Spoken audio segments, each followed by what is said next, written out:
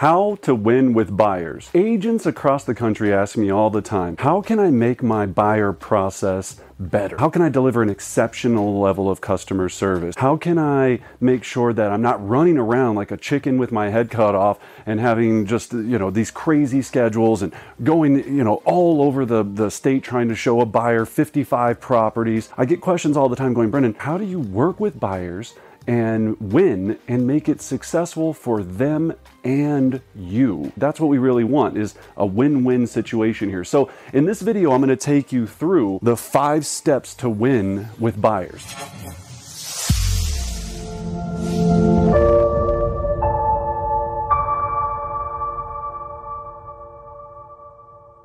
Now, I've been doing this. I've sold over $1 billion of residential real estate. I've worked with every kind of buyer. Here's what I hear all the time. Brendan, you don't understand. My buyer's unique. You don't understand. You don't understand.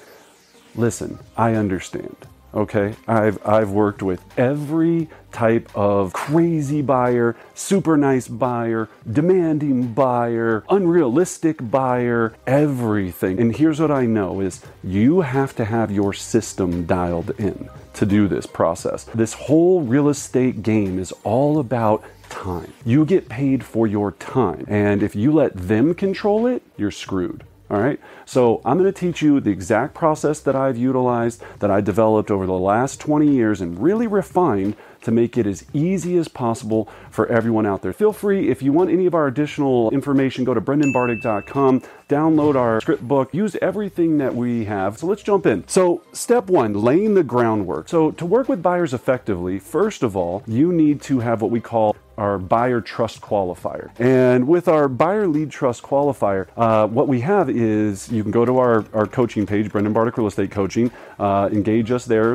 All those files are there for you for free, for you to just check out and use. But it's I don't want to say it's a script, it's a number of questions that make sure that I'm, of course, building rapport with my new buyer that I'm going to work with. Number 2, that I'm getting all the information I'm going to need to work with them, of course. And number 3, that I'm going to be setting a standard of how I operate. So I have these set out for, right in my workstation area, always available so I can grab one so when that call comes. Now, you're going to want to practice this a lot because, as we know, we take calls in our car, we take calls everywhere. But have it taped up at your desk. Have them setting available so you can easily access them, but eventually you'll internalize. We have role play practice every Thursday, Mountain Standard Time, every Tuesday. Join us. We'll practice all of these techniques with, okay? So establishes rapport, identifies their goal, and then sets the initial expectation. That's what we're trying to do here, okay? So we got to lay the groundwork. So number 2, pre-appointment checklist, or what we call your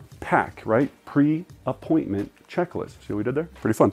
All right, so here's the things I'm going to need to have my buyer consultation or to go meet my buyer. Now, people don't live by your office. We cover a massive area of territory, so they can't always come there. Here's my golden rule. If it makes logical sense, do it. But you're not going to want to have somebody drive 45 minutes to your office so you can give a 30-minute buyer presentation and then get your buyer agency agreement signed. I'm not saying you can't do it. I'm just saying try to make it convenient for the client and make it logical for you, okay? So I will either do their home, wherever they're located. If it's a rental, great. If it's an apartment, great. I prefer that because they're more comfortable. It's easier for them. And then we can start talking about it. Second would be a neutral spot, a Starbucks or a local place where you know it's going to be quiet enough for you to explain to them this process and show them some information. So you're going to need a table and things like that. So we got to make sure that we have that. So I'm going to need my iPad or my laptop, of course, to be able to do this.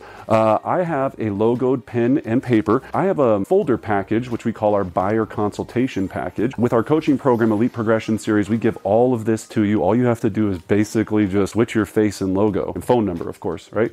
Contact information. I have our home buyer plan of action. So this takes them through the entire process. Again, if you don't want to go create this, use ours. Property search website or MLS. So I have that up.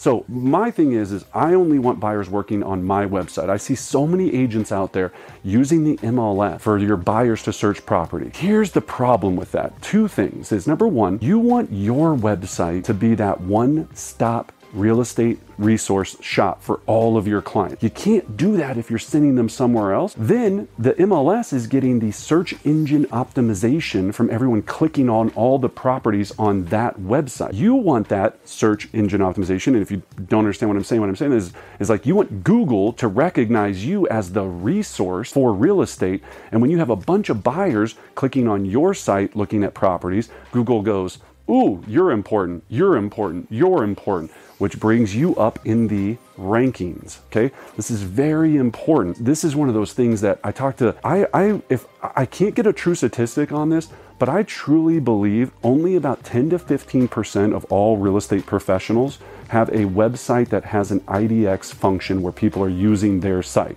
I always hear, well, Brendan, it's not set up right, I'm not proud of it, I'm not this, then fix it.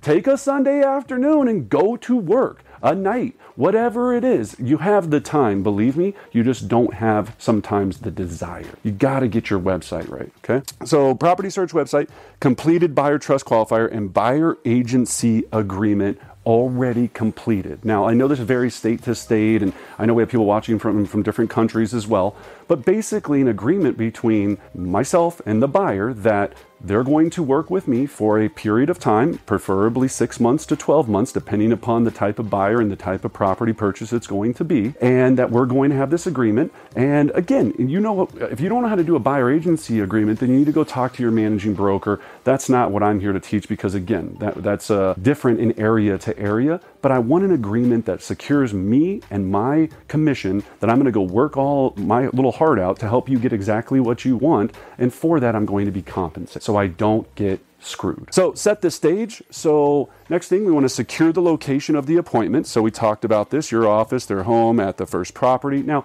we didn't talk about number 3 yet, right? So at the first property, I will meet buyers at the first property all the time, okay? It's not my preferred, it's not where I'd prefer to do it, but I will do this. And when I do it, usually when I'm there, I bring everything. And if you're only looking at one property, I bring them in or outside and I'd say, look, before we go in to take a look at this property, my brokerage requires that we have an agreement in place that when I show you this property and help represent you and buy this property, you're going to be protected and I'm going to be protected throughout this entire process. So this is a buyer agency agreement that just explains that process and go into it. If I'm showing them multiple properties, I'll usually show them the first property and then I'll go, I'm so glad that we were able to see this property. Now, before I go show you the other 3 or 4, and if you don't want to say my brokerage requires, you can just say I require. I'm just telling you what I've said. I can't teach you any other way, but I've used it and I've gotten, I maybe once had somebody have concern about wanting to move forward. And you're always going to get those people that are hyper analytic. And then I just sat down, if again at the house or wherever, or I took them into the kitchen and I just went through and explained it to them. If they decided not to sign, I do not show them any additional property. That's it. You have to have standards. I just be like, well, then I'm sorry. I'm glad you were able to see this one. If we're not going to be able to work together, then I wish you the best of luck and have a great day. That's it. So make sure we don't leave without the signed agency agreement. Super critical to protect you. All right. Pro tips, buyer consultation. So start with the finish line in mind with your consultation. The goal is to provide value, set the standards, explain to them your process, and then make sure that you're going to review your affirmations. So if I'm having a buyer consult or I'm going to meet a buyer, buyer's going to love me. They're going to sign my buyer agency, and this is going to be a very fun and great, or very fun transaction for all parties. Sounds stupid? It's not. It works. I do it all the time. You have no idea the power of you telling yourself how you want the outcome to be, instead of, oh, I could tell on the phone that this guy was a little weird, and oh my gosh, this is going to be an American. Oh, and he wants to see this house in this part of town, and oh, I hate this part of town, and oh, the traffic. And you start going into this, and you wonder why when you meet people, they're like, I don't want to sign no agreement, you can't see it, but you're bringing this vibe of negativity because you're just not mentally prepared correctly for what you're about to go into. Depending on where you're at, make a good impression. You show up and I know you go, well, you don't understand where I live. You don't understand where I live. I know 2 things on this planet.